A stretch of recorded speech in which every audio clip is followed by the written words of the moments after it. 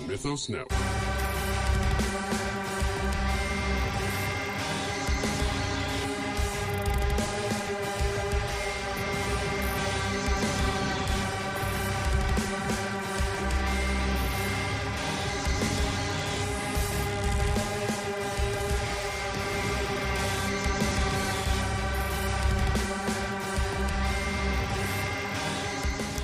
Hello and welcome to another episode of the Goth and Nerd Music Podcast. I am your host, Chelsea Andrews. And I am your other host, Nick Casino.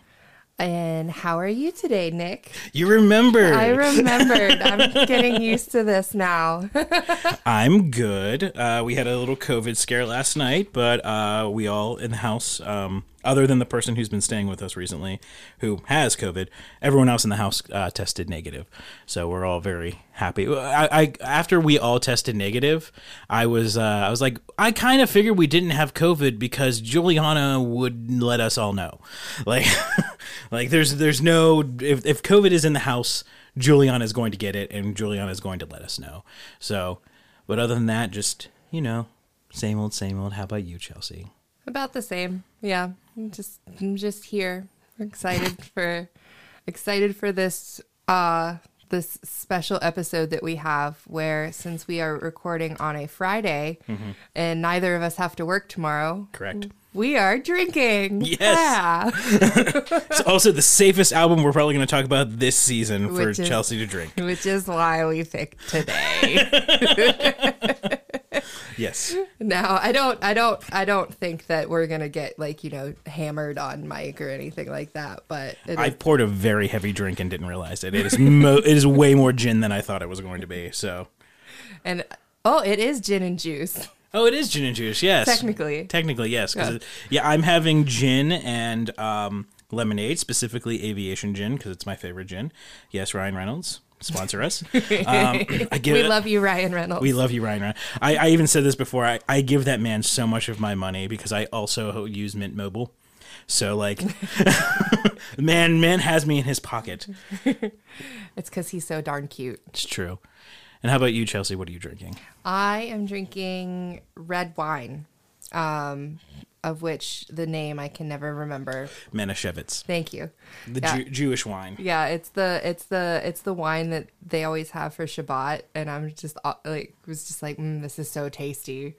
It's a dessert wine, so it's like it is made so, like, because some Jewish families will let their kids partake in Shabbat, because you only need to have like 3 ounces for it to be considered a mitzvah. So it's very, very sweet, and it's very, very potable, and it goes down very, very easy. Though we do have friends who are like, this stuff is gross, and I was just like, this is the best it's gonna get. This is as easy as it's going to be to go down. So I mean, I can kind of see that. A lot of people that I know that like red wine prefer the dry red wines. And I don't like dry wine, like, at all. It's such a weird, like, mouthfeel because it, you know, it's liquid, so it's wet, but it still feels dry. Just the authority that you said wet with, it was just like, perfect. Yeah, I grew up Italian, and Italians love dry wine, and I'm like, this is gross. Like, and I never got a taste for it, and I was just like, there's white wine, there's sweet red wines, I'm fine. So. Yeah. I don't like dry white wine either. I mean, I will drink dry white wine more than dry reds, but I'm also not that much of a wine drinker. I know, how very ungoth of me. It's true. You don't drink wine. You don't drink absinthe. Like, come on. No. But I do drink bourbon, so there's my metalhead card right there. Yeah, there you go. That's true. I mean, at your party, I drank a lot of bourbon. That was the most bourbon I've drank in a very long time. It was good bourbon. Bullet goes down very easy. It does. Bullet goes down very, very easy. And that Angel's Envy was also, I didn't mix that with anything because that seemed wrong, but I did try it. I'm like, holy fuck, that's good. The Angel's Envy, that's like a treat. That's the person that introduced me to that told me that it was like $100 a bottle, like, around here. And like, he did buy one. I was like with him when he bought it, and it was $100. So like, when we went to Cincinnati for the second leg of the Trinity of Terror tour, we stayed in Kentucky because it's right across the river from Cincinnati. And so we bought bourbon in Kentucky, knowing that it was going to be cheaper. And like I like walked past the Angel's Envy and saw that it was $46, and I was just like, "Fuck yeah! Get this $100 bottle of bourbon for $46." And then I was at the liquor store the other day, and I saw that they had it on the regular shelf and not in the case, and it was like $50, and I was like, "Oh." It just went down. Yeah, maybe. I think maybe just like certain bottles of it are expensive. Okay. Like kind of like base. yeah.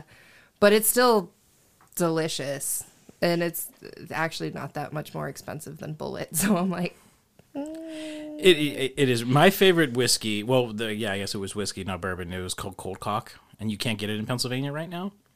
It has like this matte black bottle, and it has like a fist coming at you.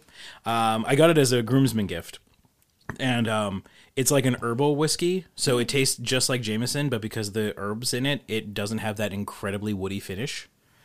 So like I like it a lot, but I haven't been able to find it for like I went to the wine and spirits circuit.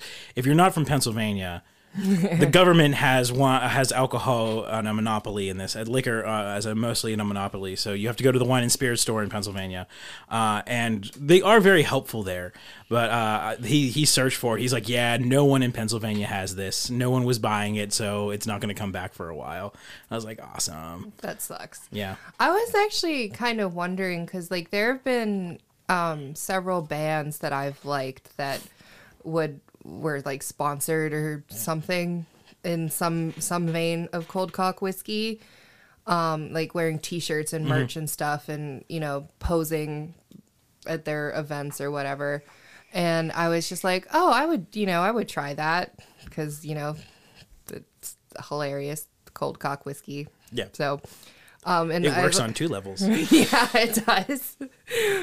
And I was like, looked for it in the store and I couldn't find it, but that makes sense. I mean, to be fair, when I got it as a groomsman gift, it was like 2013 or so, and I didn't open it for like 2-3 years. So that was on me. You missed your window. I did miss my window, but I mean, I did. I savored it. Okay. Since we became Jewish, we drink more, but which is funny because like in some parts of like Jewish communities that like there's a saying, which I'm not even going to try to say it in Yiddish or Hebrew because that it's just saying that Jews don't get drunk. Like that is just a thing. And I'm just like, that is not my experience at all. That's one of like the things that like, if we're telling our friends about Judaism, we're like, alcohol is a big part of it. Yeah, like every Purim. I will get that pronunciation right someday. Purim. But yeah, that's what you say on Purim too. Mm-hmm. Like, let's just get drunk for the Lord. Mm-hmm. Get shit-faced for God. Yeah. That's right up my alley. It doesn't help either that if you ever see Purim spelled, it does not look the way, the transliteration does not look the way that it's pronounced because it's spelled Purim. That always fucked with me, at least. I actually think that might have helped me. Oh, well, there you go. It's the That's true. and the pour. There's a lot of poor. It's just another Jewish holiday where we celebrate the fact that we were not genocided. That is what it is. Aren't those all the Jewish holidays? Not all of them. The majority of them, yes, but not all of them. Well, I mean, Passover is more about like slavery and being out of slavery, but then Purim is very much yeah. We had a rabbi in Juliana's class whenever I took the class with her who hated all of like the fun holidays, like she hated Purim because she was just like it's just another reminder that someone tried to kill us. I'm like, yeah, isn't that the reason to drink? Like we're still here. Mm-hmm. I mean, yes, I brought that up because like our friend Steve. Whenever I told him I was converting to Judaism, he was like, congratulations, welcome to the losing side.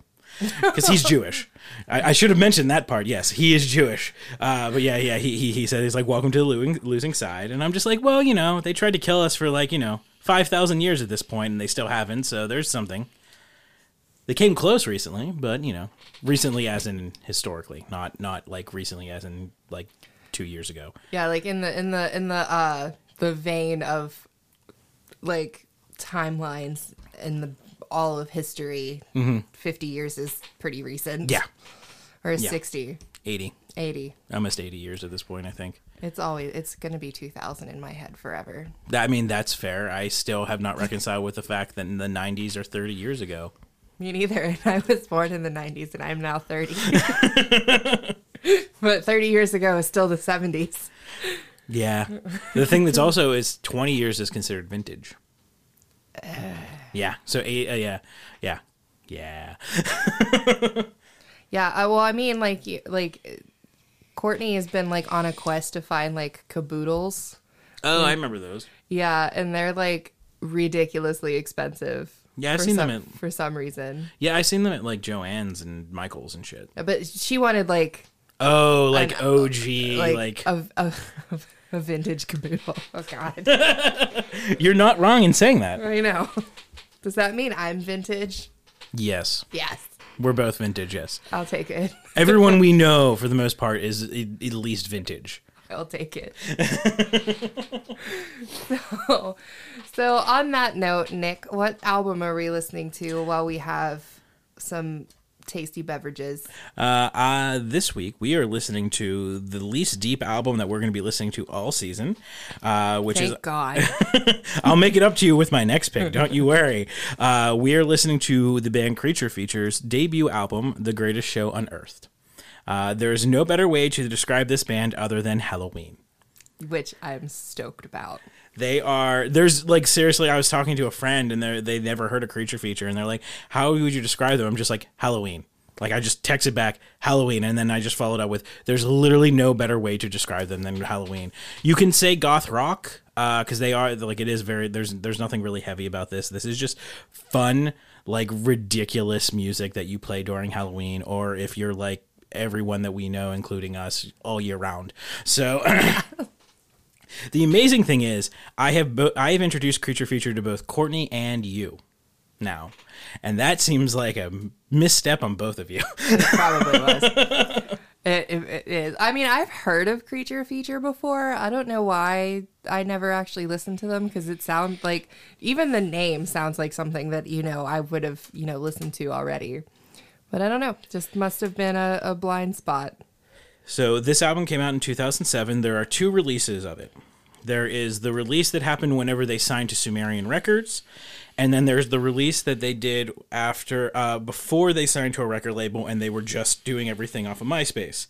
We are listening to the MySpace cut, if you will. I said in previous last week that these guys found me on MySpace because of the aesthetic of my I'm not as goth as Chelsea, but I am still fairly goth, and they saw my aesthetic on my MySpace and were like, hey, we think we'll like you would like us. And I was like, usually whenever a band does that, you're like, no, but I gave them a chance. I'm like, holy shit, they're right, I do like them. So yeah, they came out in 2007.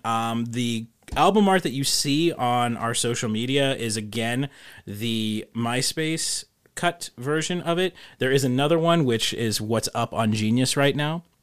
The difference between I've seen 3 different issues of this. There's the MySpace one, which, like I said, is the one we're listening to.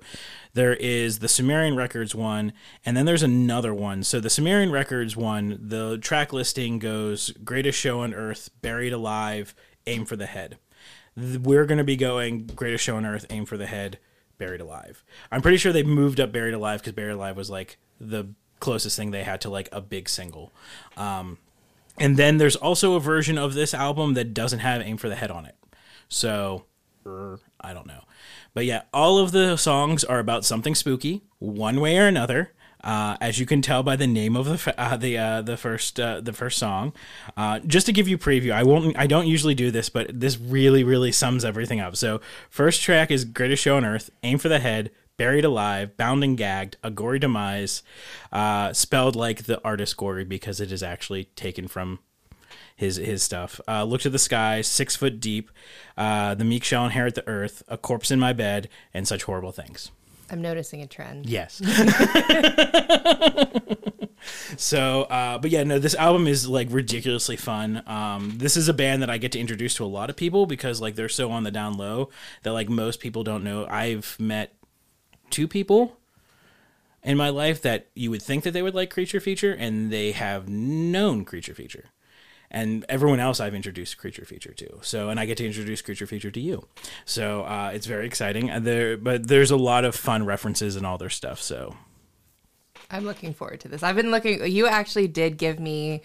It was off mic. Like, I think the first episode that we recorded, you played like a little bit of one of their songs, and I was like, "This is great." yeah, Buried Alive. That's like they're like, if you know them probably from Buried Alive. Oh, not Buried. Yes, Buried Alive. Wow. Oh, wow. Okay. So the gin's kicking in, everybody. So, you ready to start then? Yes. Okay. Let's do it. As always, we are using this for critical analysis, and therefore it falls under fair use. Though this is the one band, with the exception of the holiday episode, this is the one band that I don't think we have any risk at all, because they let me use their shit in my student films. So they're pretty chill dudes. So, let's get started. So the first song we're going to talk about, we're going to have is the title track, which is Greatest Show Unearthed.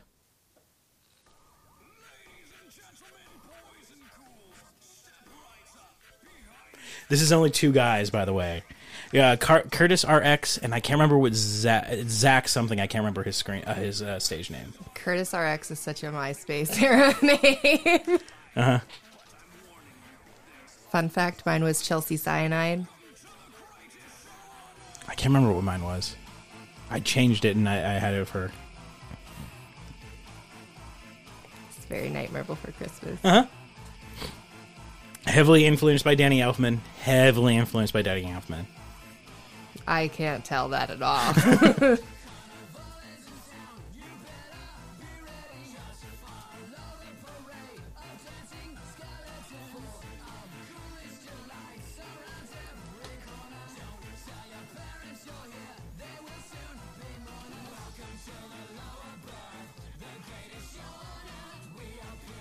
This is so fun. Mm-hmm. You can't not smile while listening to Creature Feature. You can't. I'm grinning from ear to ear.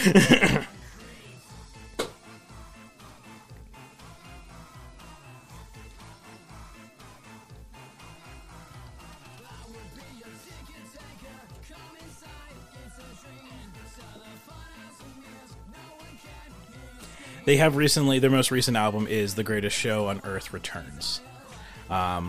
I have only listened to it through it once because I didn't know it actually came out. So I can't really speak to it that much. But I do, their next album I really like, which is called Dark and Stormy Night.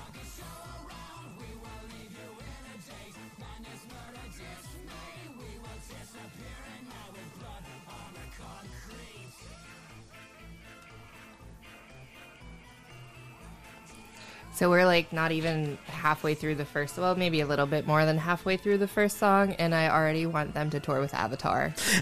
They would tour well with Avatar. Yeah, I want that to happen. They, well, we record these out of order, but next episode we talk about Opeth and, OTEP. And they toured with OTEP and had to drop off because the fans were so shitty to them. I'm not surprised by that. Yeah, they had like shit thrown out. It was getting violent. Like they had to drop off. Yeah, they were the opener for OTEP, and like they were not having it at all whatsoever.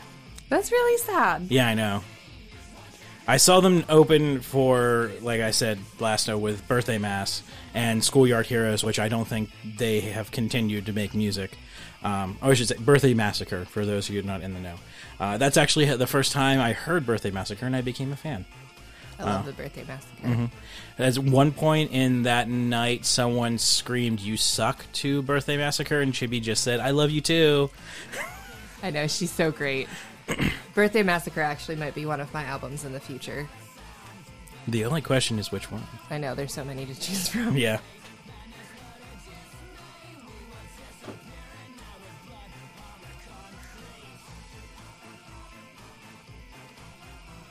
They hit it perfectly. Like, I don't know why there's not, like, billions of clones of this band. I don't know why either. This is delightful.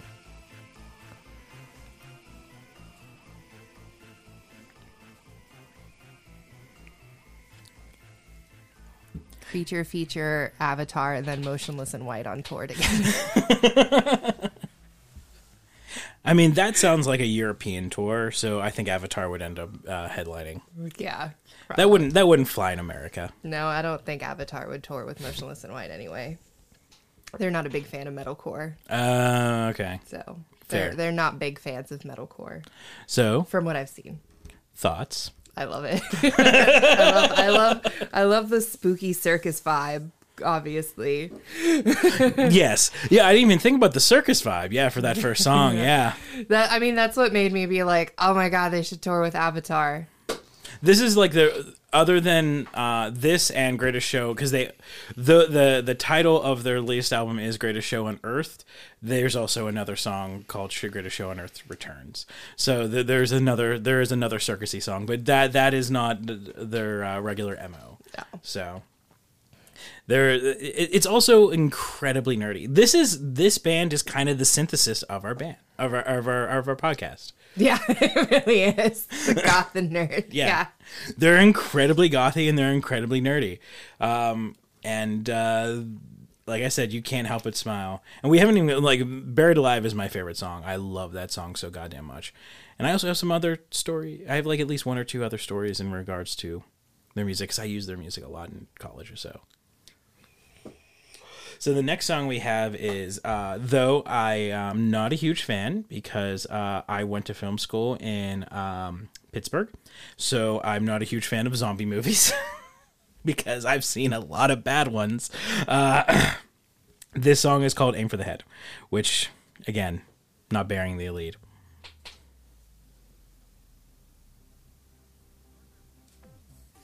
And like, this is one of the songs that you might have trouble finding. I think there's something with the rights for this song that, like, it's not always on streaming. So if you find a version without Aim for the Head, that is not unusual. I was listening to this on my way home, and I had Surrey bring it up for me, and I finished Greatest Show on Earth, and then it skipped to Buried Alive. I'm like, what the fuck happened? So now I have it from my iTunes on here. So.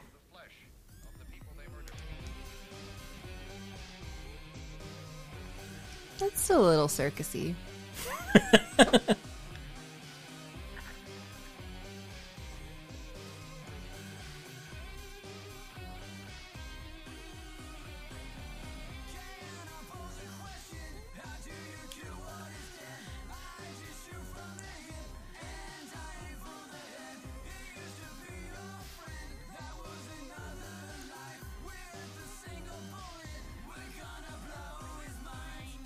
I really like this guy's voice. Mm-hmm.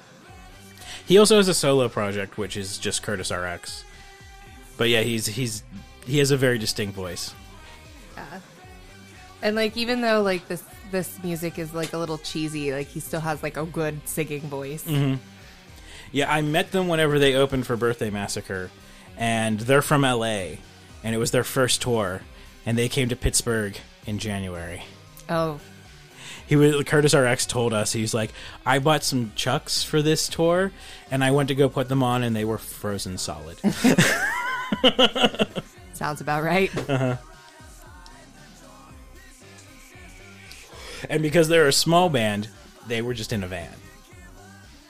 So, yeah.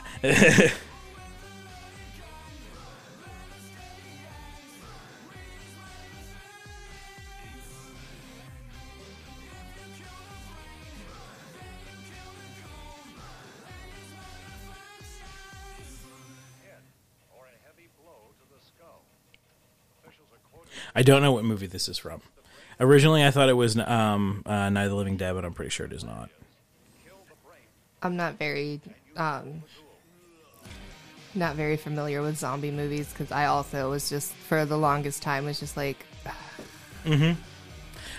My favorite zombie movie is Shaun of the Dead. And I love Shaun of the Dead. Oh, yeah. It's my favorite. And, like, for a long time, I was always like, Shaun of the Dead is the apex of zombie movies. We can stop now. That's very fair. I love that movie.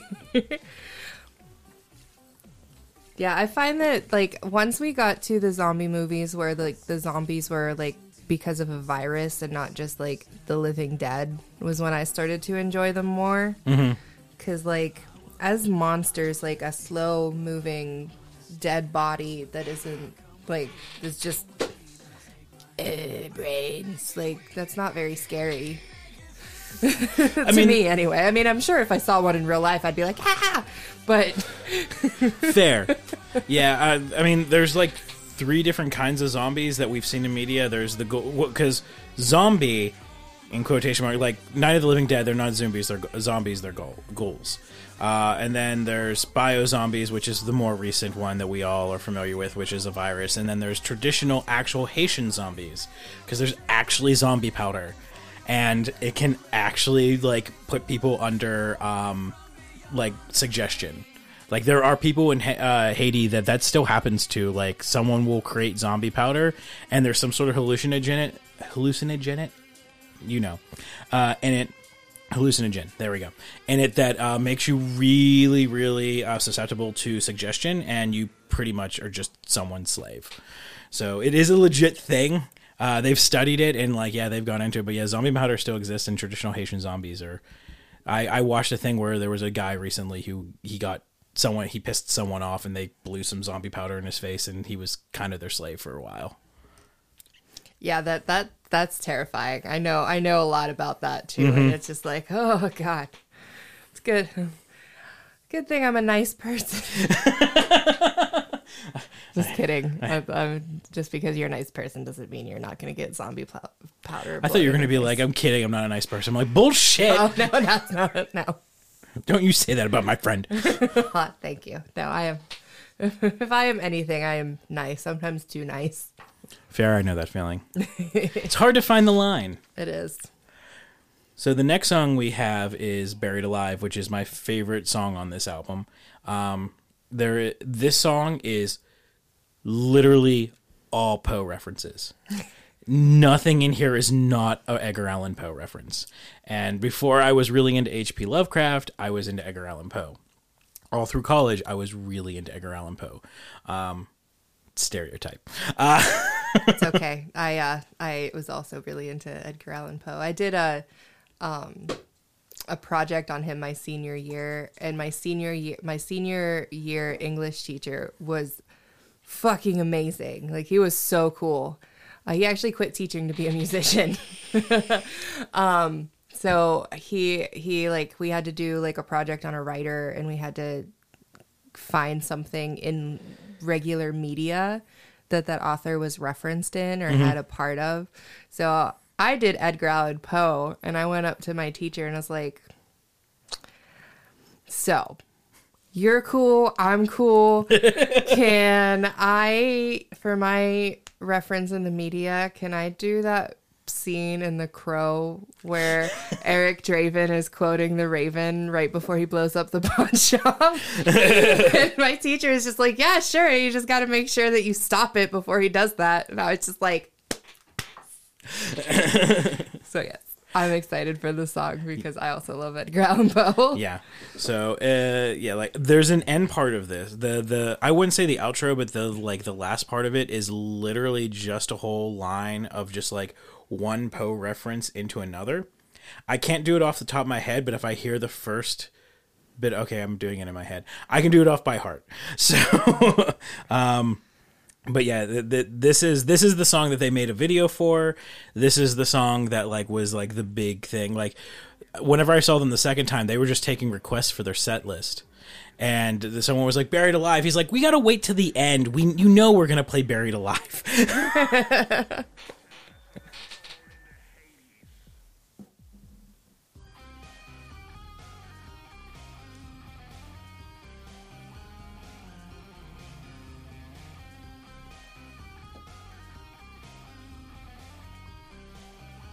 Yeah, literally every line in this is a Poe reference, which is impressive as fuck.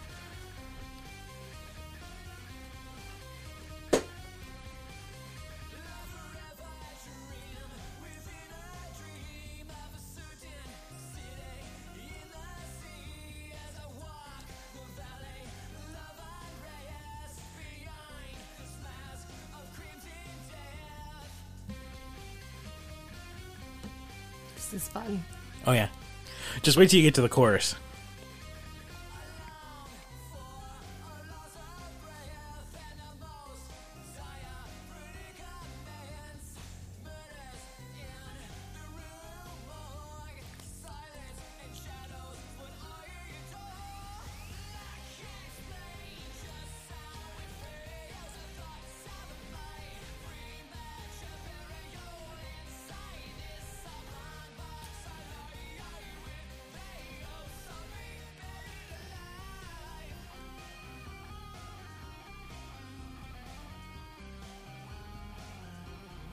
Also, the way that they use the synths and the guitar together work very perfectly. Yeah, I'm really enjoying that.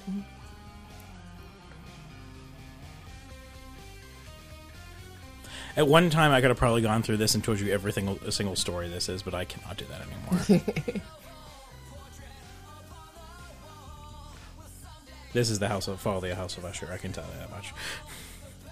Yeah, there's some that I can pick out, but not all of them. But the vast majority of them, I can be like, yeah, I got that. Yeah, the first verse was like Crimson Death. I can't remember the proper turn of it. Proper title of it. Crimson Death is the important part. Yeah. I think it's the Mask of the Crimson Death. I think you're right. Okay, this part is the nothing but a string of Poe references.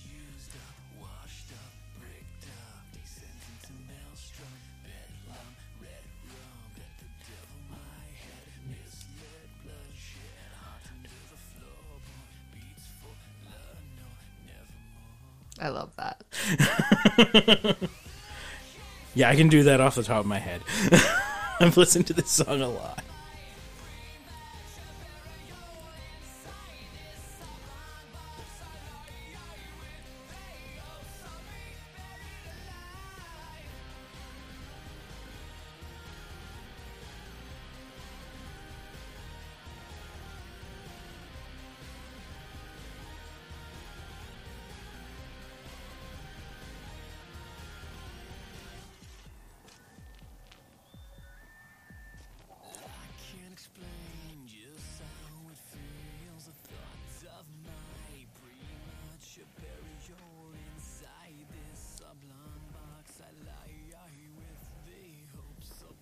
I haven't listened to this in headphones in a while, and I just realized they have heavy breathing in the headphones. I forgot that they did that. The opening of it is also, there's a heartbeat, which I actually have used. I've sampled that and used it in, like, as a sound effect and stuff. So, because you can't tell. Tell me that it was a heartbeat from a song. You can't tell me that. But yeah, so that song is amazing. It is. I love that. I loved it so much. So I wanted to go through the end, the third verse, which is just the string of Poe references, just because like I don't know if everyone got them, and we should do that. So it goes, well, I'm the one who's used up, washed up, bricked up. So bricked up is Cask of Amontillado, which I am very familiar with because I wrote a web series where the first episode is based off of Amontillado. Actually, the entire series is based off of Poe. It was called Nevermore the series. Go to my blog. I talk about how that thing failed. That is a whole different podcast if you want me to go into that. But yeah, so Descent into Maelstrom, Bedlam, Red Rum, Bet the Devil My Head, Misled, Bloodshed, Heart Under the Floorboard, Beats for La Nor, Nevermore. You can tell by the speed that I did that. I know very well. So yeah, Heart Under the Floorboard is Telltale Heart. And Lenore is the poem Lenore, which is okay. Lenore's not one of my favorite poems by him. Really, that is actually my favorite. I could I'm not surprised, but yeah, basic bitch, the Raven. So that's second. That one, the Raven is second. Not like, it's so good. Like, I don't even care if it makes you like, basic. Like if you know Poe, you know the Raven. It's because it's great. As I wandered, weak and weary, like, come on, upon midnight dreary. Like the opening of that poem alone is just, yeah. I mean, behind me right now, I have 4 different volumes of Poe's work, like from different eras. I have like, there's one that is from. Like, this one is from, like, the 30s. I think this one's from the turn of the century, and this one I think is from the 50s. So, yeah, I really like Poe. It has been subservient. Until I discovered H.P. Lovecraft, and now they're kind of on par, which is appropriate because H.P. Lovecraft was influenced by Poe. It's very fucking obvious. Like, if you ever read the short story The Outsider, very, very obviously a Poe story. I feel like that's just, like, the natural progression of things. Like, you start off as a baby goth and you like Edgar Allan Poe, and then you graduate into an elder goth and you like H.P. Lovecraft. Yeah. And then you can even go further because like I am okay. I'm basic when it comes to literature, and I will admit to this because my 3 favorite authors are Edgar Allan Poe, H.P. Lovecraft, and Neil Gaiman. All of which have been, other than Poe, all are influenced by each other because Lovecraft is influenced by Poe, and Gaiman is influenced by Lovecraft and Poe. Are you sure you're not the goth on this podcast?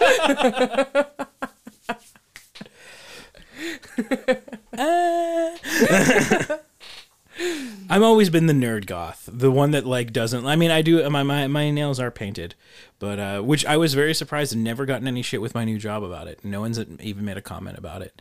That's good. Yeah. But yeah, that's the extent of my gothness is I paint my nails black just because I like it aesthetically, and also it keeps me from biting my nails, which was a big problem for me for a long time. But yeah. It also helps you to not see the dirt under your nails. Oh my God, how do people do that? Because I spent the most of my life, I bit my nails. So like they were always down to like, you know, the white part. I don't know what the fuck that's called, but like you would never cuticle, see. Oh, that's a cuticle? No, that's the cuticle. The top white part. Whatever, I don't know. Yeah, whatever that's called. The top white part, I would always bite it down to there because I just didn't want it. And then when I was looking for work, I wasn't painting my nails because I didn't want questions about that while I was on interviews or anything. And I was able to keep from biting my nails whenever they weren't painted. But like I was just sitting there one night, I'm like, how do you fucking normies do this shit? Like it's driving me up a goddamn wall. And like it's especially because like my father's a mechanic, so like I grew up like I don't think I've ever seen his fingernails white. Like in the 36 years that I've known him, I don't think I've ever seen his fingernails white, and I don't know how the fuck he does that. He drives me up a goddamn wall. Yeah, I my nails. I don't paint my nails because I do such a horrible job, and then they like it chips within a couple days and it drives me insane. So if I'm not getting my nails done, they're blank. But when I go camping, my nails are always painted because, you know, you're camping and like even though I keep my nails blank, I still like clean under them really regularly. Yep. So like when I'm camping and I'm out in the woods and in the dirt and like moving shit around and whatnot, I have to have my nails painted or else I'm just gonna be like, I need to find like a thumbtack or a safety pin to clean under my nails and then just get them dirty again. So I'll paint my nails before I go camping just to avoid that. Fair. I totally empathize with that. Okay, I just want to make sure things got all fucked up somehow. I don't know how. Okay, it only got fucked up on the order that we were the lyrics and everything, and they made it sound like I made it sound very dramatic, and it's not really that way. So, what are your thoughts on Buried Alive? I really liked it. I liked it a lot. All the Poe references were really really clever, especially that one line. What is it? Buried under the floorboards. Heart Under the Floorboard. Heart Under the Floorboard. Beats for La Nor Nevermore. Yeah, that one. I was just like, those are probably actually like my top 3 Poe works. I really love The Telltale Heart. The only I haven't gone into it. Wait, did I interrupt you? I'm sorry. No. Okay, just making sure. Sometimes I listen back and I'm like, I'm being the cishet male and I'm cutting Chelsea off. So I want to make sure I don't do that. The only thing I haven't seen is I don't know if there's a Pit and the Pendulum reference in this, but it's been a very long time since I've read Pit and the Pendulum. I just remember my mother being very upset that we were reading Pit and the Pendulum in school. So, because it's violent. Oh, it's not violent. It's very tense, you know, about a man just like laying there and waiting for a pendulum to slowly eviscerate him. So, but my mother's lame, so, you know. I remember there was like one of those crime TV shows. I don't remember which one because my grandma watched literally all of them. But there was an episode where they were doing following a serial killer that did all of his kills based on Edgar Allan Poe works, and that was one of them. You sure that was a TV show? Because that's the premise of The Raven. The movie The Raven. Maybe that was Okay. You're right. Yeah, with John Cusack in it. Yes. Yeah. Okay. Yeah. Okay. Yeah. Okay. No. So I just I've been drinking wine. So there's like it's very interesting because there's this thing, because Poe died under weird circumstances, and there's a theory going around. So back in the time whenever Poe was around, people used to do. So if you thought voter fraud is a thing now, you have no fucking idea. So during election day, there's a thing that they used to do where it was kind of like Shanghaiing people, which Shanghaiing is like, you know, they get you drunk and then they kidnap you and they take you to Shanghai. That's why it's called Shanghaiing them. But they did the kind of the equivalent during voting day where they would get you drunk and then make you vote multiple times for a certain candidate. And that was a very common practice at the time whenever Poe was around, and Poe was an alcoholic. So they think that's the reason why he died, is like he got caught up in one of those, and they fed him so much alcohol he died of alcohol poisoning. He died very tragically. With the exception of Neil Gaiman, most of my favorite authors didn't die great. Like H.P. Lovecraft died because he was afraid of doctors and he had stomach cancer. So he died at 46. Granted, he was a racist piece of shit, but I realize I haven't said he's a racist piece of shit. And if you're a good person, you mention H.P. Lovecraft, you have to mention that he was a racist piece of shit. So and an anti-Semite, right? Yeah, it was strangely anti-Semitic because the only woman he ever had sex with and married was Jewish. Yeah, everyone has the exception to the rules. Yeah. But yeah, Poe is very interesting. The Raven is an interesting movie. It has the makings of like a really clever idea. I feel like that was one of those movies that like the script, the first draft that was like submitted was like really good, and then it just got amended to shit. Like, oh, well, you might find this interesting because this movie came out about the time whenever you were a baby goth. Do you remember The Coven? Vaguely. My one teacher, Jeff Monahan, shout out, he told me he knew the producer on that movie, and he said the first draft was horrible, and every subsequent draft just kept getting worse and worse and worse. There was no saving it. Yeah, I think I might have saw that when I was younger, but it didn't really... It feels like a baby goth movie. Yeah, it does sound like... I watched a lot of those, like, probably that. I had a friend in high school who was, like, my goth partner in crime, and, like, we spent, like, every waking moment together, basically, but her mom would always look at, like, thrift stores and secondhand shops and anything like garage sales, and she would buy literally any weird sounding movie on VHS for us to watch. And they had like this massive collection of just like strange and unusual like videos that we would just watch like all day long. So like in the grand scheme of like the several years that we were friends, I watched so many movies just like The Coven because, yeah, and like I always appreciated that her mom did that for us because it was like a really good bonding experience because she'd just be like, I've never heard of this movie, but the back sounded cool, so I bought it for you girls to watch. And like she'd make us dinner and like we'd sit down and watch the movie, like whatever movie. And then, yeah, another big one was Ginger Snaps. I remember that. I watched that in a class, actually. So the next song we have is Sounds Sexy. It is not sexy. It's Bound and Gagged.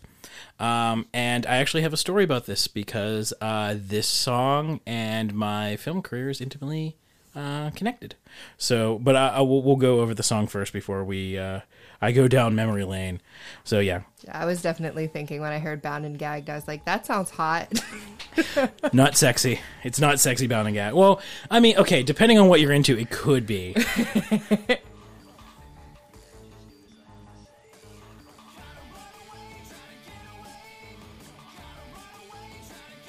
You know, I actually think I might have heard this song before. Really? Yeah, I think that sounds familiar. The bridge. Yeah.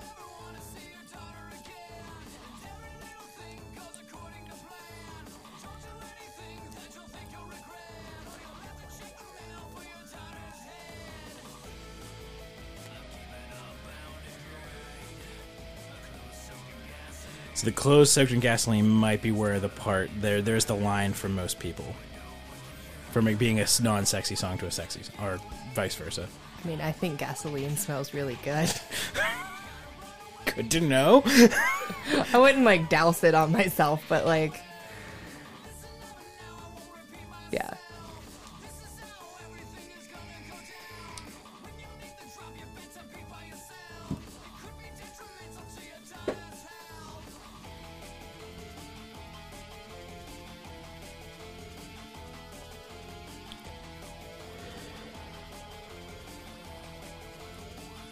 And the thing is, it all sounds similar, but it's not the same. Yeah.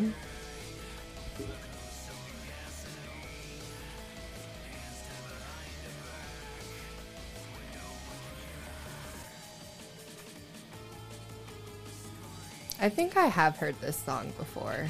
It's just been a long time. And I probably didn't know it was Creature Feature. It's just like...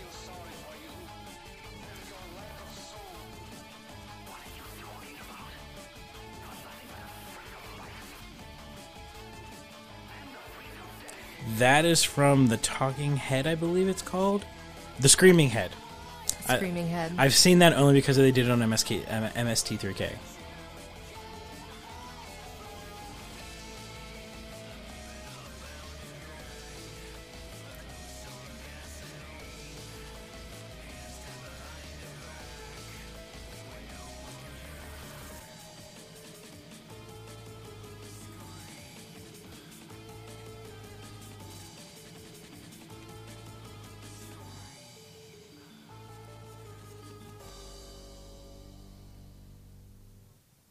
So that's Bound and Gagged.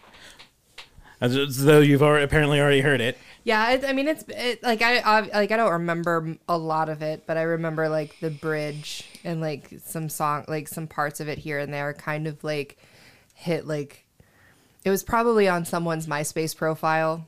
Fair, which is also like that's questioning. If that's the Creature Feature song they chose to put on their fucking MySpace. I had a lot of weird friends on MySpace. Fair. MySpace was a wild west, yeah. Yeah, a wild west of the internet. I miss it so much. Yeah, we didn't know what we had. I know. Well, they did try to bring it back. Yeah, there's Space Hay. Space Hay. Yeah, which I was like, I checked it for like a week or so. I think you have a friend request from me on there. Probably. I think I was on it for like a day.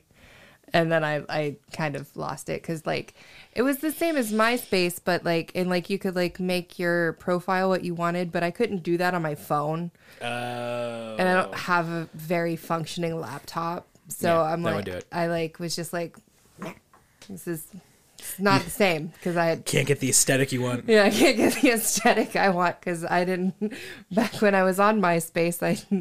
Our phones didn't have the internet. Yeah, so you had to do it on a computer.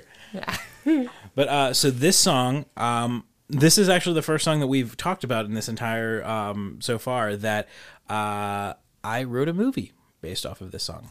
And it was produced. And you can watch it on my website.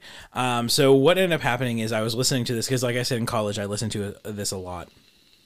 Listened to this album a whole lot. And so the beginning of this song says, by the way, by the time you read this letter, your daughter will be in our possession. If you ever want to see her alive again, you better just do as we have to say, as I have to say. And I listened to that and went, what if they fucked up? So the movie's called Mind's Eye, and it's the first time I worked with a professional actor, Chuck Aber, from Mr. Rogers' Neighborhood, because he's a customer at my dad's garage.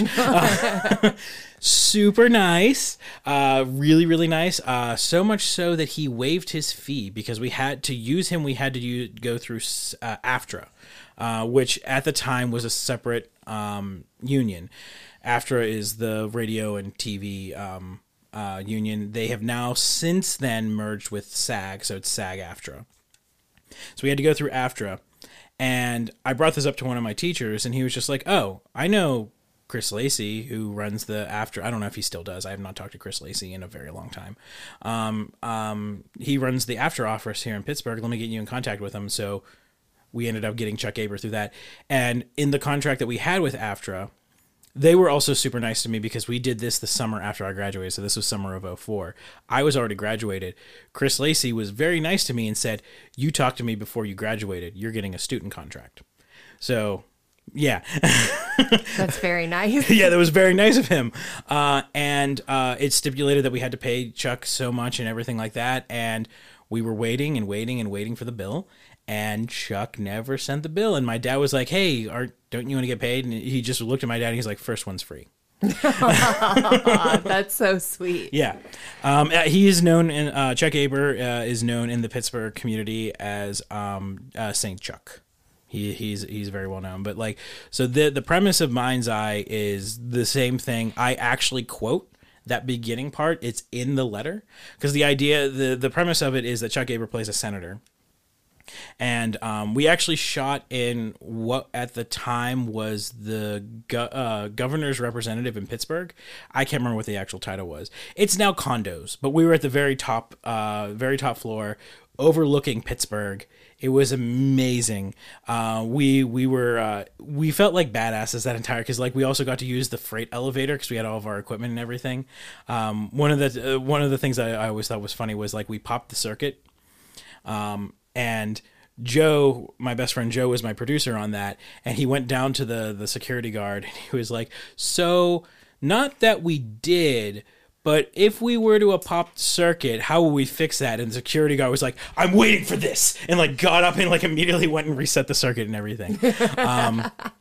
But yeah, Mind's Eye is on there. And the premise, like I said, the premise is Chuck Aber plays a senator. He gets a letter from a guy saying that I'm giving away the premise of this movie, but it's good. Just watch it.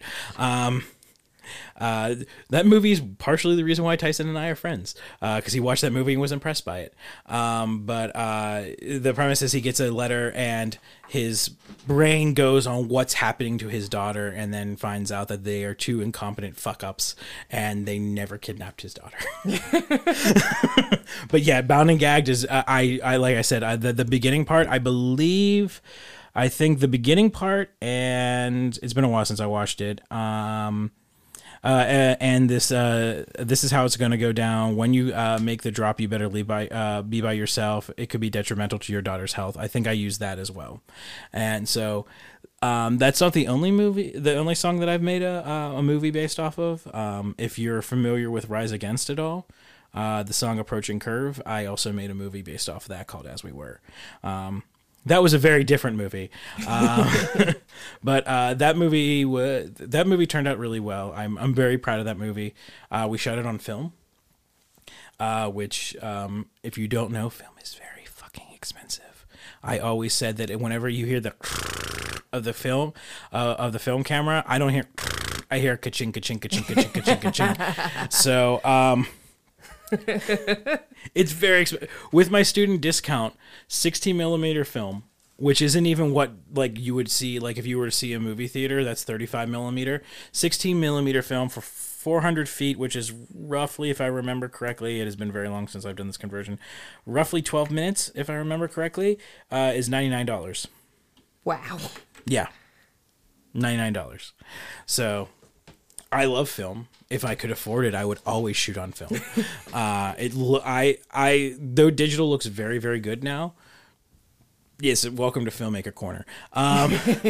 Though digital looks very good now, I think that film still looks warmer. And I will never forget the first time I ever shot film and I got my telecine transfer. Telecine is whenever you transfer it to digital, so you don't have to bang your head against the wall and use destructive editing. They made us do it twice, and I think it was just so that we would appreciate the fact that we don't actually have to cut physical film. Jesus fucking Christ.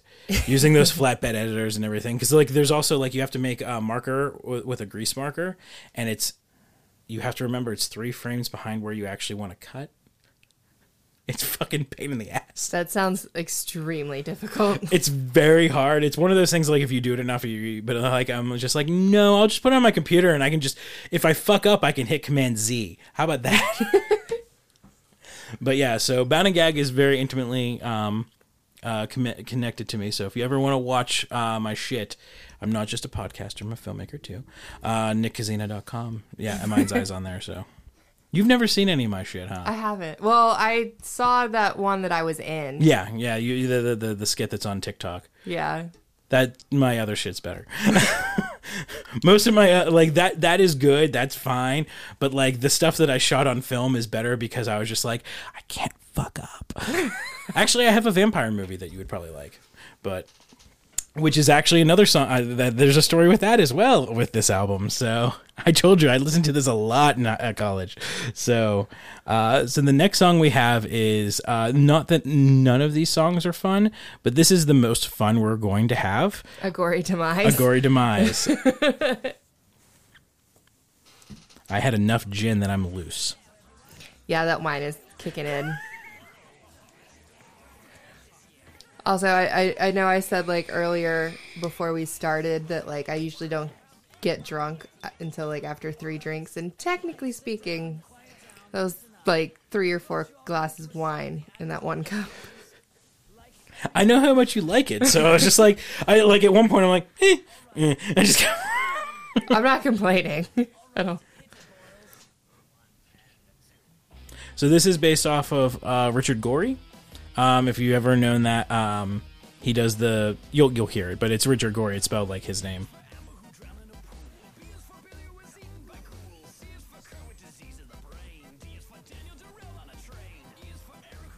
Very simple song.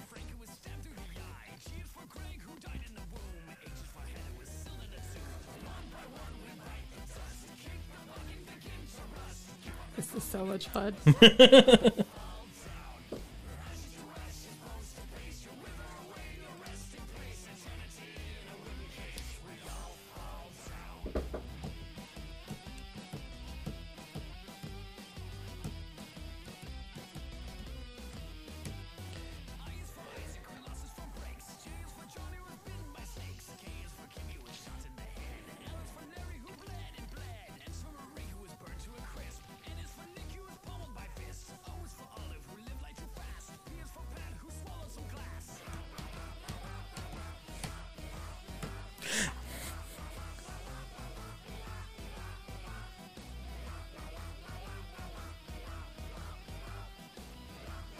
The la la la's sound like they're being sung by gremlins. Uh-huh. It's just Curtis and Zach. They're the only ones who produced this.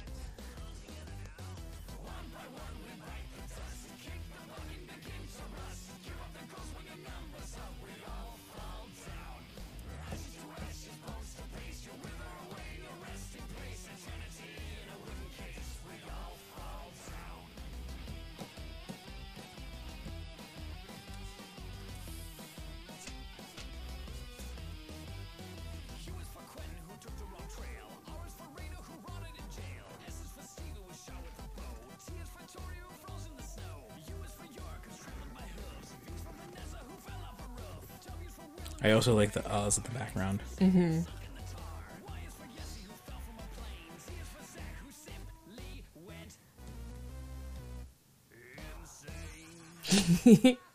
That was adorable. Yeah, it was really cute. Cute and fun. Like I said, there's not like a whole lot to that song. It is pretty self-explanatory. It's not like we're gonna get the deep into it or anything like that. But yeah, like that's just a fun little song. My one teacher, Sean Martin, who actually introduced me to H.P. Lovecraft, and he was on Center Dreamcast on the long ago to talk about H.P. Lovecraft because he did his dissertation for his graduate degree on the grotesque in H.P. Lovecraft. So he knows a lot about H.P. Lovecraft, and I took his class where I was introduced to H.P. Lovecraft. I have it behind me. He and his one friend did a version of A Gory Demise on their own, which, hold on one second, I can find it real quick. Just so I can credit it properly. Creepy Little Bastards is the name of it. But yeah, they do a version of that as well, and it's a fun little story. I know he's very upset that I always forget the name of it because he's like, we tried to make it like catchy, so I never remember the fucking name of it. But yeah, Sean, my teacher Sean Martin, who is one of the most interesting people I've ever met. He's told me that what was it? The one time he was like, yeah, one Christmas I was just paddling down the Amazon, like he's that kind of guy. If you've ever been to the Pittsburgh Renaissance Fair, you probably have met him. But he's a very interesting dude, and one of my favorite teachers. He recently got tenure at Point Park, so he doesn't have to worry about a job. But he also founded his own martial arts. That's really interesting. I took it for a little bit, the biggest complaint that anyone has ever made about his martial arts is they went down so fast I didn't get to have any time to do anything fun. It's pretty, as he said, it's about pitting the hardest parts of your body against the softest parts of someone else's body. So, like, I know a couple things, like, I learned from him you're not supposed to punch with a closed fist unless you're going for, like, a soft part. Like, you should never punch someone in the face. I've done that. It hurts. You're supposed to use open palm and shit like that. And also the hand clap, if you're familiar with that at all, where you cup your hand and you just keep looking at my hand like something's going to happen. I was just making sure. I don't know. But you cup your hand and you put it over their ear. Like, you hit them over the ear because it creates a little pocket of air and that, like, hits their equilibrium and they go down like a ton of bricks. And you can also rupture someone's eardrum that way. I think I did know that. Mm-hmm. That's kind of where I think that's why I was like looking at your hand, because I was trying to think of, like, is this the technique that I think that it is? And it was. So the next song we have is "Look to the Skies," which is about the pod people, invasion of the body snatchers. So, like I said, I recently re-listened to this in preparation. The Fly is back. Yeah, I saw him earlier. Today. I'm like, well, I guess I didn't eat him. So, you'll find out next week, everybody. We recorded these out of order, like I said.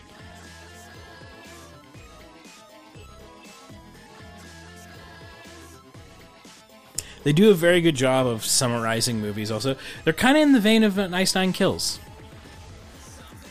What did you call them? Oh, metalcore show tunes. Yes, that's Ice Nine Kills is metalcore show tunes.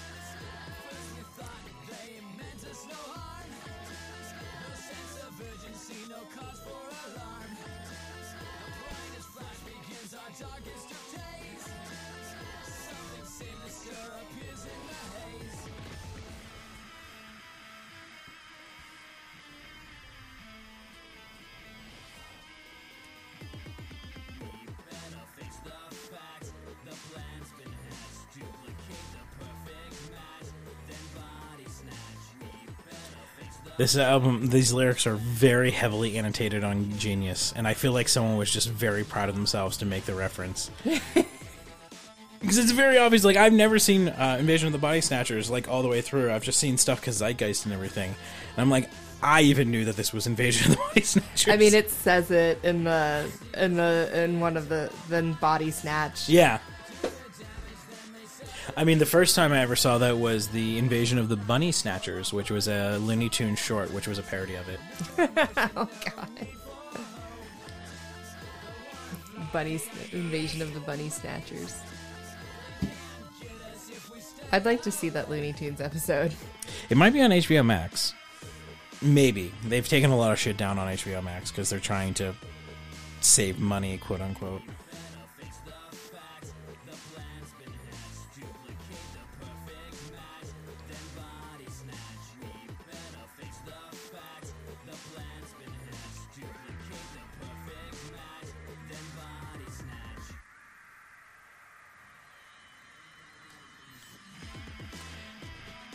They're also very effective. They get their point across very well. Yeah, it's very simple, but it's well done. Mm-hmm.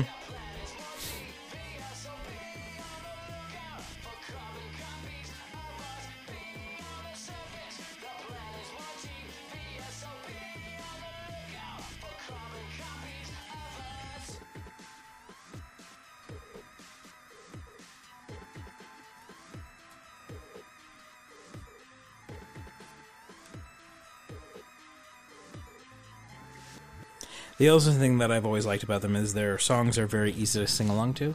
Yeah. I bet they're really fun live. They are. They are a lot of fun live.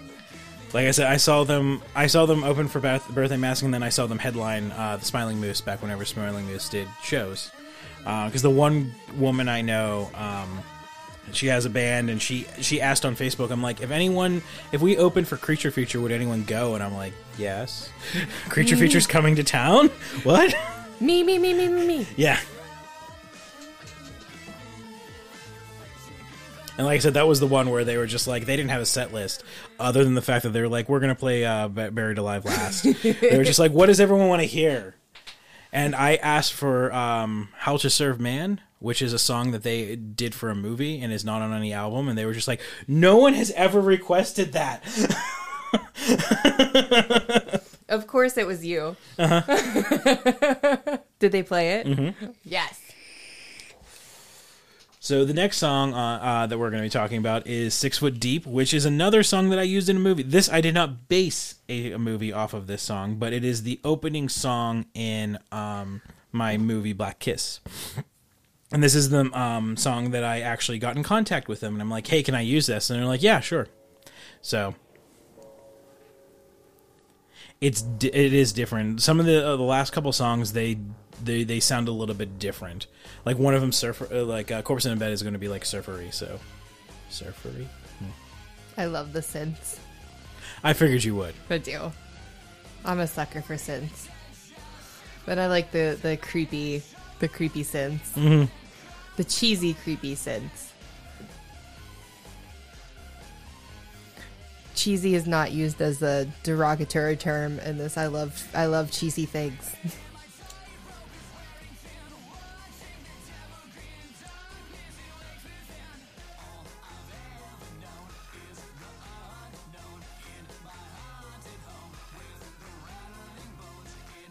Claps. There's no chugs on this album, just to let you know. I didn't think there would be. Of all of the albums that we've gone over, I at least expected the chugs in this one.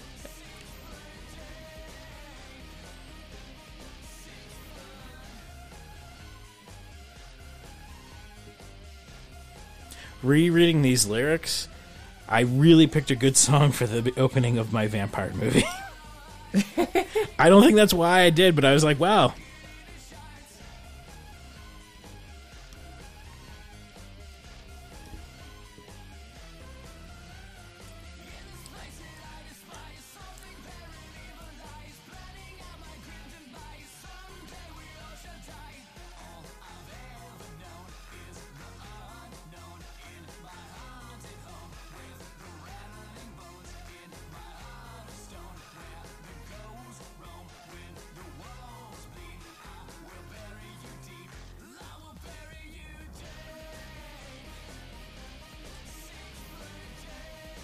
This chorus is fire. It is. It's so catchy. Mm-hmm. I mean, all of their songs have been like extremely catchy. Like I can see these getting stuck in your head very, very easily. They do. Can say from experience, they do.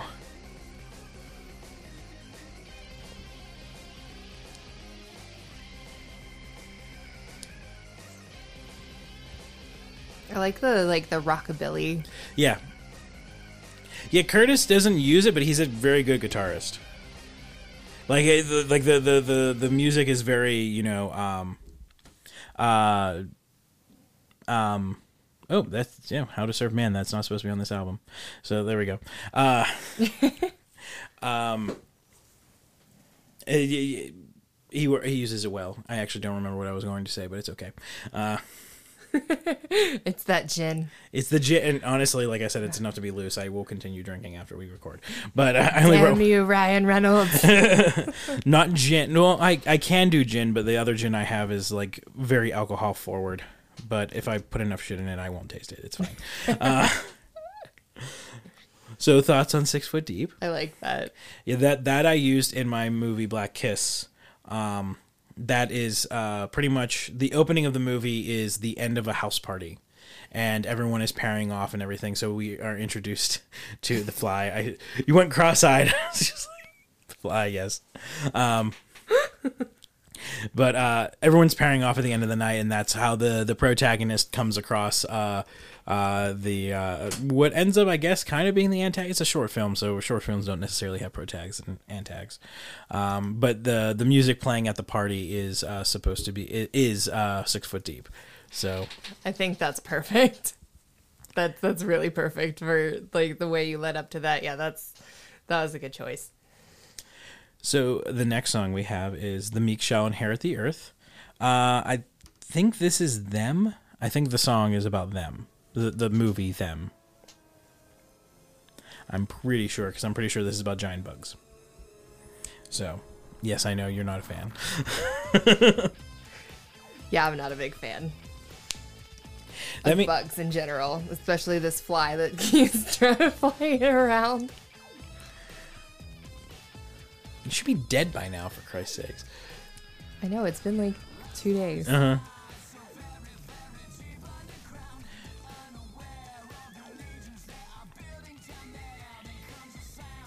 This one does sound very similar to the last song. Mm-hmm. Like, musically. The bass line is, but then the chorus changes it up.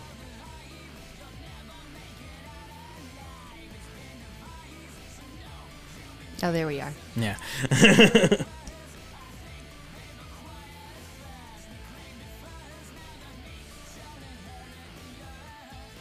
Yeah, that means I now have, though I've never seen the movie Them, I now have 2 songs in my catalog that are about the movie Them. What's the other one? Them by Misfits. Oh. Good song. Eventually we'll do Misfits. It will probably be American Psycho. I'm just telling you that right now, because that was the album that got me into them. Don't worry, you won't have to listen to Danzig. Thank you, I appreciate it. I would do it if you wanted me to. It would be a very short episode, because well, the thing is, like, Misfits only have one album with Danzig, and that's Walk Among Us. Everything else is collections. They never made an album outside of Walk Among Us, and Walk Among Us is like 26 minutes long. I did not know that. Yeah. Yeah, like, literally, American Psycho was like their first album in like 15 years, because Walk Among Us came in like 1983 or 1984, around there.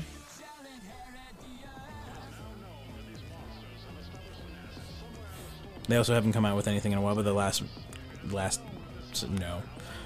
album, not good. Not good. Well, don't Danzig and Doyle hate each other? They do, but they have been recently doing festivals. I mean, to be fair, no one really likes Danzig. Everyone just tolerates Danzig.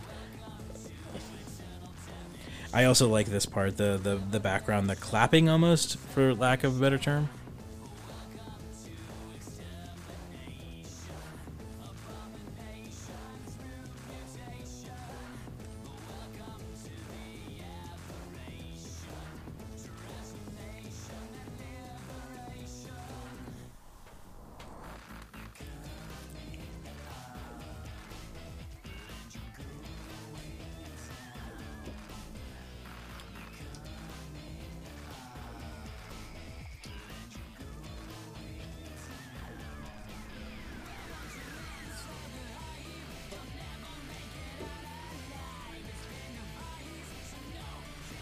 I hope they tour soon, because I would honestly, I would love to see them live. They haven't toured in a very long time.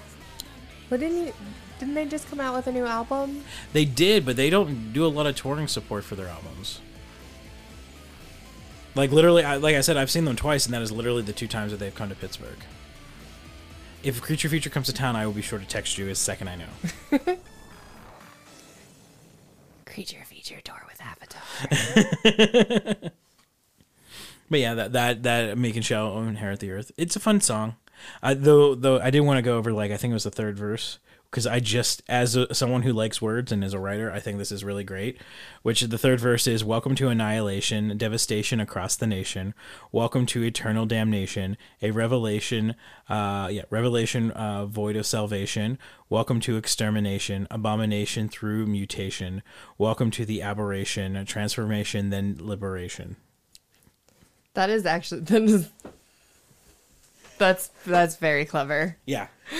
That's very clever. When it actually, just the fact that everything ends in shun. Yeah. And then the fact that it all works with each other, that's really clever. Yeah, Curtis does those. I love whenever he does those things. It's the same thing as, like, I'm the man who's used up, bricked up, like that. It's the same thing, and I love whenever he does that. He does that on a couple other songs, too. Because like it's a dark and stormy night. There was one song. The bridge is they're gonna have to scrape you off the walls. That's even if they find you at all. If they find your body at all, and I'm like, that's so fucking badass. I think it's House of Myth. Yeah. They do have a Lovecraft song on their second one. It's like the Elder Gods. So, but yeah. So the next song, we're almost done. Like I said, this is not a deep album. We're not going to get really into it. It's not like I See Stars last week. So yeah. I mean, I texted you and I was just like, yeah, I see why you don't want to do Emery. And you were just like, sorry. And I'm like, yeah, I contributed quite a bit to that as well. It wasn't just a Chelsea show on that one. I added quite a bit also. Yeah, I just couldn't do another Feely album for myself. Like, I've, gotten Feely on other albums that, like, Nick has shown me, but, like, just, like, super close to the Heart album, I could not do it again this season. Because there was a couple that I've done that I wasn't expecting to get that deep, and I did. Next season. Chelsea cries on mic. Just kidding. No, I won't. I won't know what to do. I don't know what to do either. I'll probably end up cutting it out because I'll probably get up and hug you. I mean, what else am I going to do in that situation? But so the next song, like I said, we only got 2 more songs. This next song is A Corpse in Our Bed, My Bed, and it is very surf rock. I said surfery, which I'm pretty sure is not how you. Yeah, I knew what you meant. Yeah. So they do this opening, like, I can't remember the name of the late night host. He's the one who introduced America to the Beatles. I can't Ed remember. Sullivan. Yeah. It's Ed Sullivan.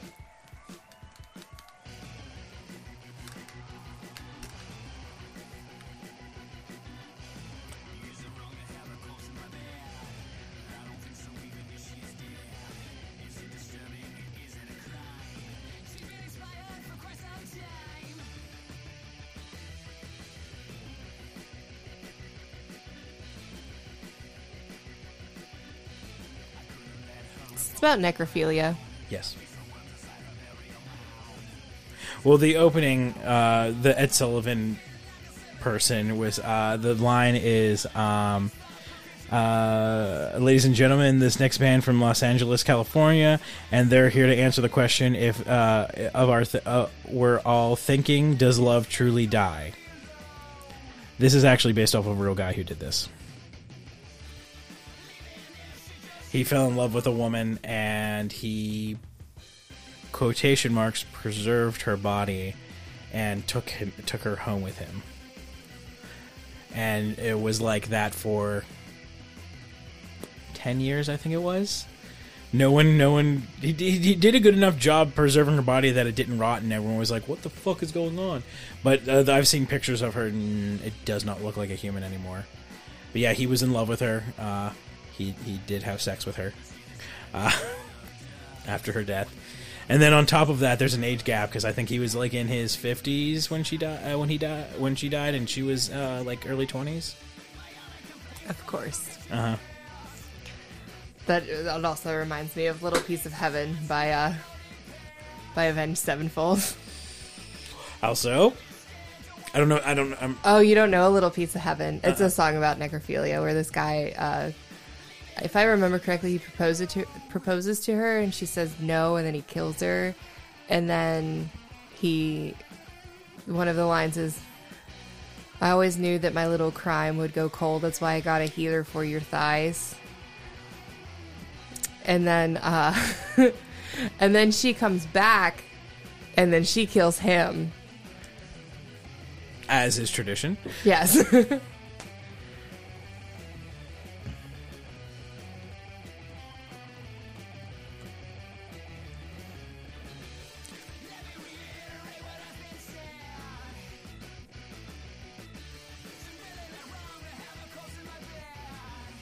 Yes, it is.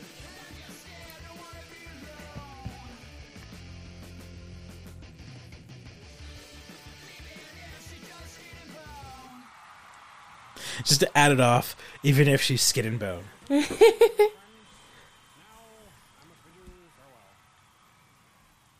So yeah, that like I said, that is based off of a real. I think it happened in Spain in the turn of the 20th century. That happened. I think that's what inspired that. But yeah, it's a little bit more fun than was really happening. I mean, necrophilia is not. I guess. I mean, some people would probably think it's fun. I don't really think it's fun. I don't think it's a good thing. And no, in practice it's not, but it's fun to hear songs about it. Because now that I mentioned that Avenged Sevenfold song, but I'm thinking on it, and there's a lot of songs in my catalog that are about necrophilia, and I'm just like, what does that say about me? I don't know. I don't know what it does either. That just means that you regain some goth cred. Yes, from losing it, from not liking The Cure, not drinking red wine, and not drinking absinthe. Although I do drink some red wine. You do. I mean, you just drank some red wine. It is still red wine. It's sweet as fuck, but it's still red wine. Yeah, that's still goth credit. It still looks like blood. Yeah, no one's gonna be like, "Is that dry wine?" Let me see your goth card. Let me see your goth card. So we've now come to the end of the album. Like I said, it's not a very long album, but this is Such Horrible Things, and it is a storytelling song. That is different than a song within a concept album. It is telling a very specific song, a very specific story, about just him being a horrible person. But it's fun because everything Creature Feature does is fun. I like the way this is starting already.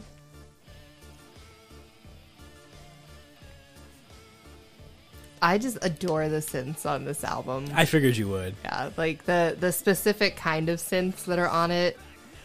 Like the silly Halloween synths. I like that.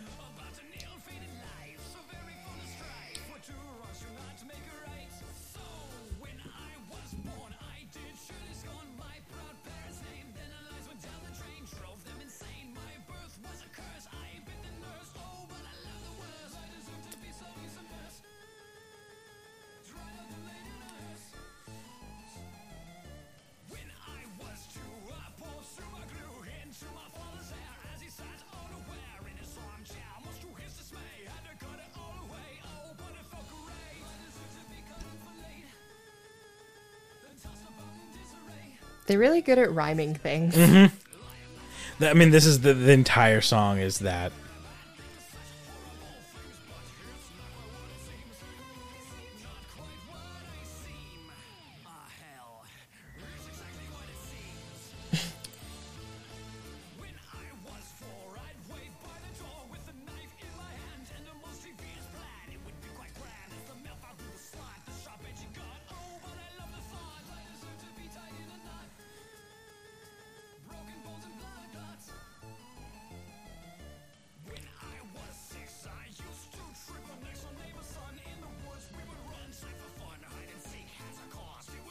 This is like the making of a serial killer. Yeah.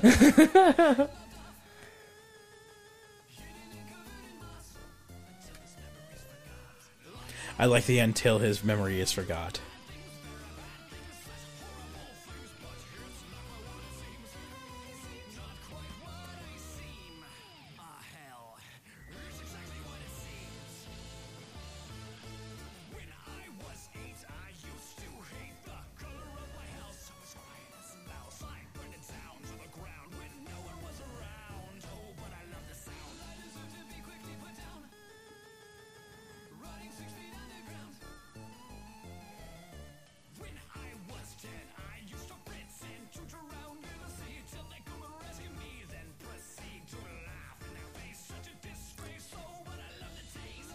This reminds me of Voltaire. Yeah. I think it is heavily influenced by Voltaire. Because, yeah, this is a very Voltaire song. Yeah. But it actually reminds me, kind of the song that Voltaire has, When You're Evil. Mm-hmm.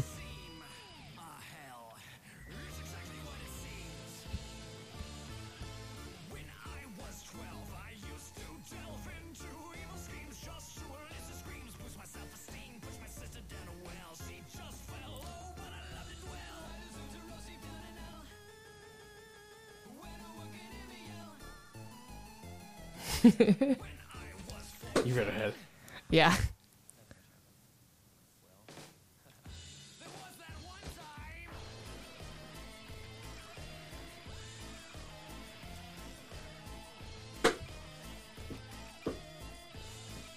This also has a circusy vibe to it. Yeah. I like creepy circus things. Shocking, I know. I think everyone knows that if they've listened to all the episodes this season. Yeah.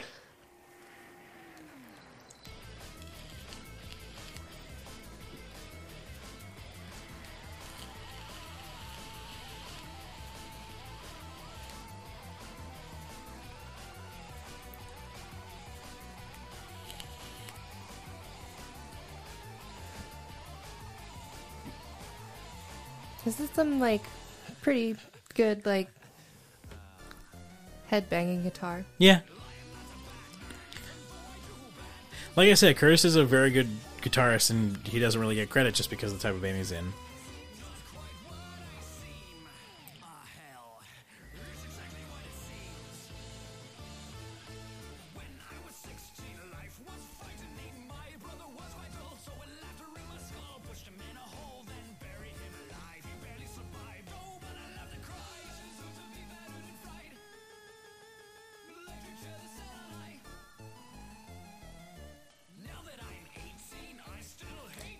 I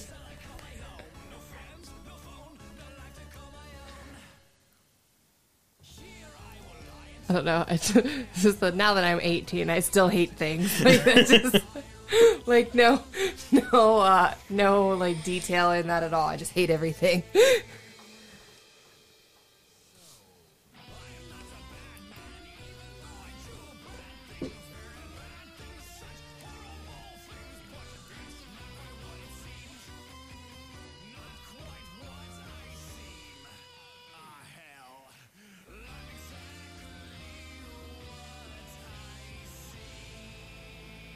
A serial killer. Yeah. Yes, pretty much, yes. I was just thinking Dexter the whole time. But yeah, so that's gory, such horrible things, and it's a good way to close an album. I think it, because it is a little bit different than the rest of the album. It's very, like you said, it's very Voltaire. I never actually thought about that, but I'm like, the little bit of Voltaire I've listened to, I'm like, yeah, that's Voltaire. Yeah, I haven't listened to that much Voltaire either. Although that's another blind spot of mine, because I love what I have heard, and like I hear he puts on a great show, and he's also supposed to be like, he seems super nice. Anytime he comes to Pittsburgh, I just constantly see him like posing pictures with people online and just hanging out. But I kind of like, that was very circusy, and they started with a really circusy one. So I wonder if that was like on purpose. On the tail, yeah, to bookend it, yeah. Yeah. Might be, yeah. I mean, I totally see that. After we're off mic, I can play Greatest Show on Earth for you, Returns. Greatest Show on Earth Returns. There we go. I fucking put those in wrong order. But yeah. Return of the Greatest Show on Earth. Yeah. I mean, that would be good. Yeah. Be easier to say. But so, thoughts as your pretty much your first experience with Creature Feature? They were amazing.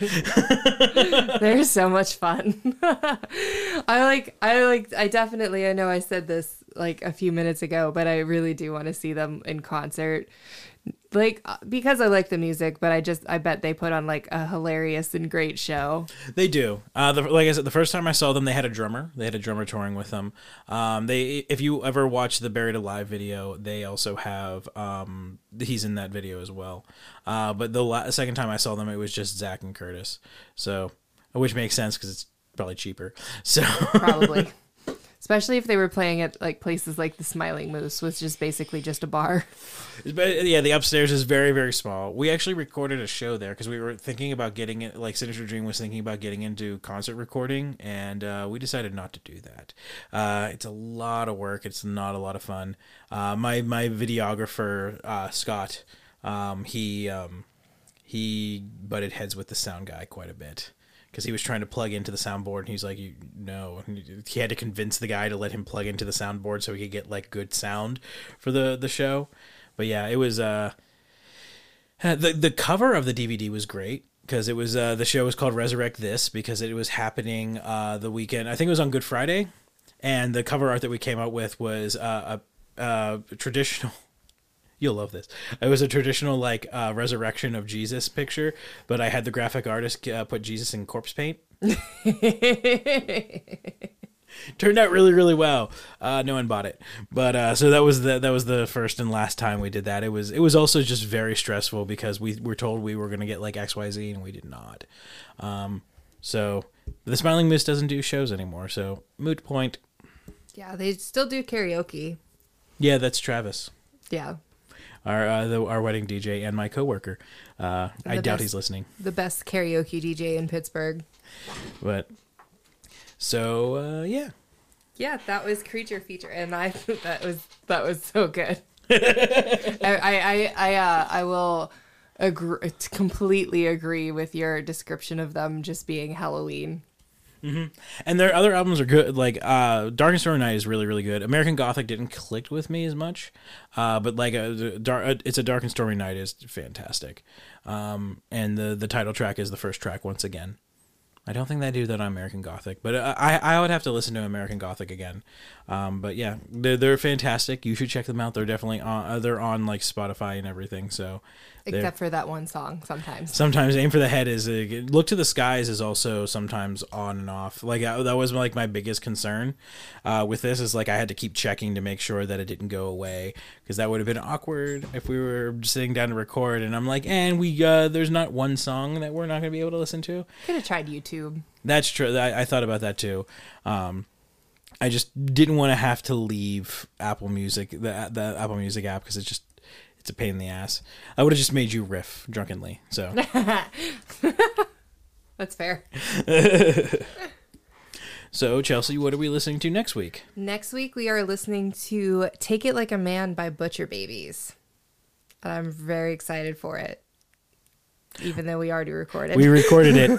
It's a good episode, everyone. You should listen. It is a good episode. Yeah, we recorded these out of order so we could drink. So, and I have to say, turned out great. Yeah, I had a blast. And not just because I was drinking, but the wine and the music and the company. This is a good episode. Yeah. So I feel like we should try to make this a tradition every season. We'll pick an album that like we don't have to worry about your feels, and we'll drink because I feel like this should be like a seasonal tradition because this was a lot of fun. Next time I'm bringing more than one drink though upstairs with me. Yeah, I was actually thinking that. I was like, can we like pause and go get more wine? Well, we're wrapping up, so yeah. we could just go down and have more wine. We also have Chinese food waiting for us. Yes. So it's going to be a good night. It's a very Jewish night of Manischewitz and Chinese food. So. But yeah, so next week, Butcher Babies. And like I said, we already recorded it. It's a really good episode. And I won't ruin what I said about it just because, you should listen to it. You should listen to it. But it's a really good episode. It's a lot of fun. And yeah. So. Yeah, and we will see you next week. And once again, I am your host, Chelsea Andrews. And I'm your other host, Nick Kazina. And we are reminding you that there's no wrong way to enjoy music. Thanks, everyone.